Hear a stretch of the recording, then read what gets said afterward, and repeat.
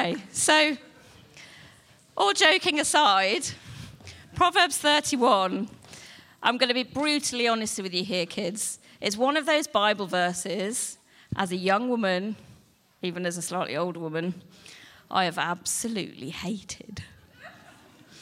I know you're not really supposed to say that about the Bible, it's a bit controversial.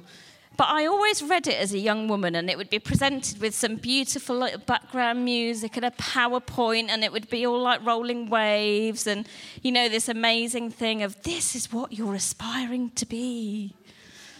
No pressure, but this is where you've got to be. Now, you know I'm quite good at some things. I can't plant a vineyard. I'm not very good at paying loads of people and keeping my money in balance. That's kind of Neil's job. You know, I can sew a button on, maybe a zip, not a lot else. Certainly my mum would testify to that because she quite often has to redo all the sewing I do. Simply could not do every single thing that was mentioned in that verse. So to me, guys, it's like God is describing a superhero. Because this woman is literally superwoman. She can do everything. She's dignified, she's got an important husband, she's good with money, she does everything with strength and poise and talent. So all the sorts of amazing things that make me just go, oh, that's nice, good for you. I'm so pleased you're so good at everything, because I'm not. And I have to say, you know, there was a very, very lovely lady in this church quite a long time ago who had a beautiful women's Bible, and she used to actually have it plastered in the front cover, Proverbs 31. And I asked her one day, I said, seriously, how do you look at that every day and not feel bad about yourself? How do you look at it every day and go, well, I'm never going to be like that because I am not superwoman. I am just me. And she very gracefully just said to me, she said, now, Caroline, she said, I don't need to be everything in that passage. I just have to concentrate on how God can use me every single day. And I try to be inspired by it, just like you should be. And I thought, oh, okay, that's very wise. I'm going to try and remember that. So I've talked to God a lot about this passage in particular. And to be honest, Kiri passed it to me as an idea for today. And I literally had that kind of like heart sink moment of, oh my goodness, what am I going to say? Because I don't like it. And then I was having a chat with God and just saying, what is it? What is this whole message about this passage that is so key? And yes, we see all these amazing gifts and talents that this lady has. But what is it that sets her apart from the amazing women that we have today in our society? So I don't know if you saw recently, but there was this incredible lady that came from Hitchin, was educated Hitchin, brought up in Hitchin, that's now, like, I don't know, in charge of NASA or something. Yeah, she's like got this big, big job in NASA. So she's obviously quite clever. She could probably do a whole range of those things. You know, so what makes this lady in Proverbs 31 different to the NASA Hitchin lady? And it was the last little verse that I hold on to. That last little verse. I mean, the rest is all incredibly inspirational and something all of us, not just women, should aspire to be. But that last little verse where it says, and she did everything with respect and reverence and love for God. That's the thing that made her different. Now, what we didn't get to read out at the beginning was where this verse comes from. So this verse is written by King Lemuel, who is an amazingly devoted guy. But actually, the credit for this verse doesn't actually go to King Lemuel. There's a tiny little sentence right at the beginning that you might miss. And it actually says that King Lemuel was inspired by many, not just one, but many of his mother's wise teachings. So it doesn't say his parents, it actually says his mother. So his mother inspired him to write this incredible passage. So she must have been an amazing woman. Now, whether it was all about her, whether it was all about one woman he'd met, or whether it was about a lot of different women that he's met over time, it doesn't really matter. The whole point is that we've got something to aim for. And that something to aim for is to do everything with respect and reverence for God. So it got me thinking a little bit more about me and my story and about where I've come from.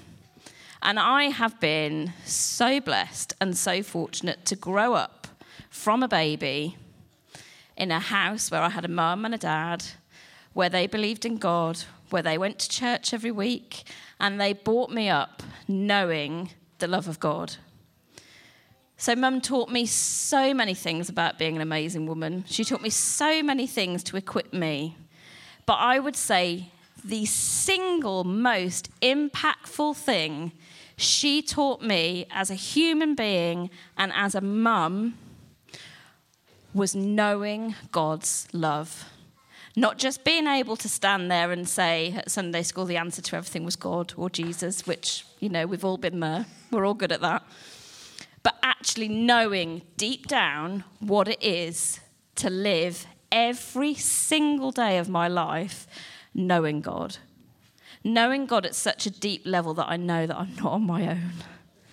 That I know that every single step I take, every single day, He is right with me everywhere I go.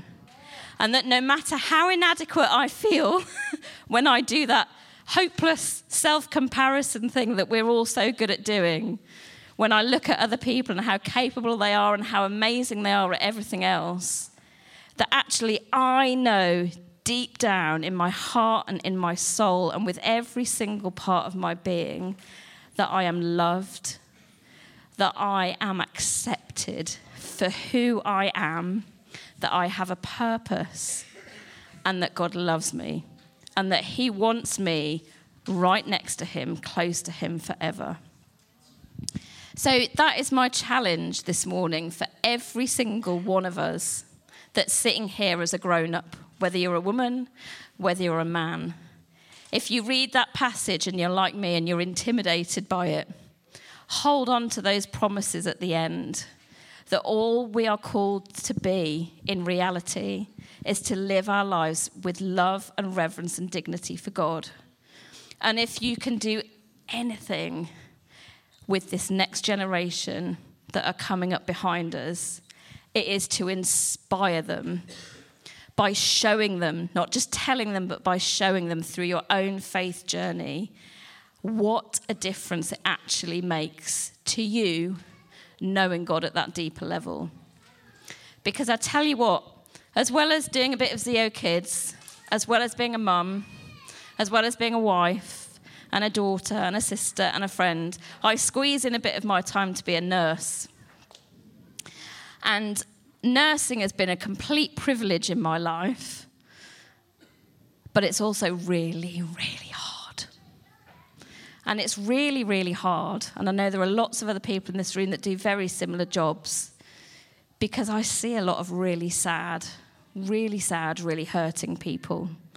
So I see people every day that haven't known the love of parents, that have no concept who God is, none whatsoever, and they are suffering. They can't necessarily put a finger on it and say, oh, well, I'm in a really bad state because I don't know God's love. But I can see it. Because I know God's love, I can see what they're missing.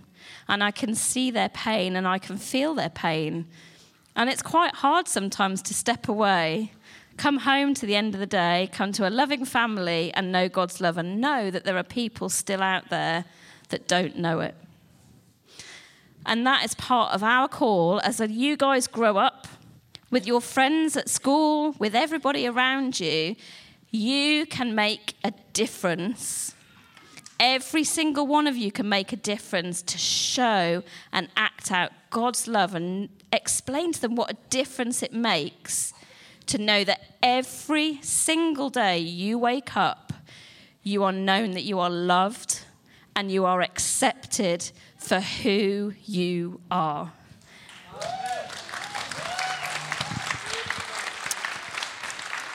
Awesome. Fantastic. So I think it's about time I stopped talking and we had a moment of prayer. So Jaden, would you like to come up? So I understand that today, Mother's Day, is quite a tough day for some. For most of us, it's a great joyous day and a bit of a lie-in if we're lucky. But for some of us, it's really tough. For some of us that have grown up without their mothers or without anybody that can be a mother, or some people that might have listened to what we had to say or seen the children in front of you, and it might just be quite painful, or whether you've got anything going in your life right now that's tough or where God feels quite far away. So if there is anything that you would like prayer for at the end, after we've sung the last song, there'll be a few of us standing at the front, and we will gladly and happily pray for you so that you can know that you're stepping forward this week knowing that confidence of God's love. So just before we sing our final song, Jaden is going to close in prayer for us, aren't you?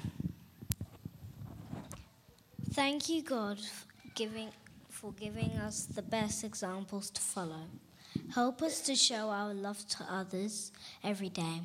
Please help us to be a comfort to those who are suffering at this time. Show us how we can help. Thank you for all the amazing women. Amen. Amen.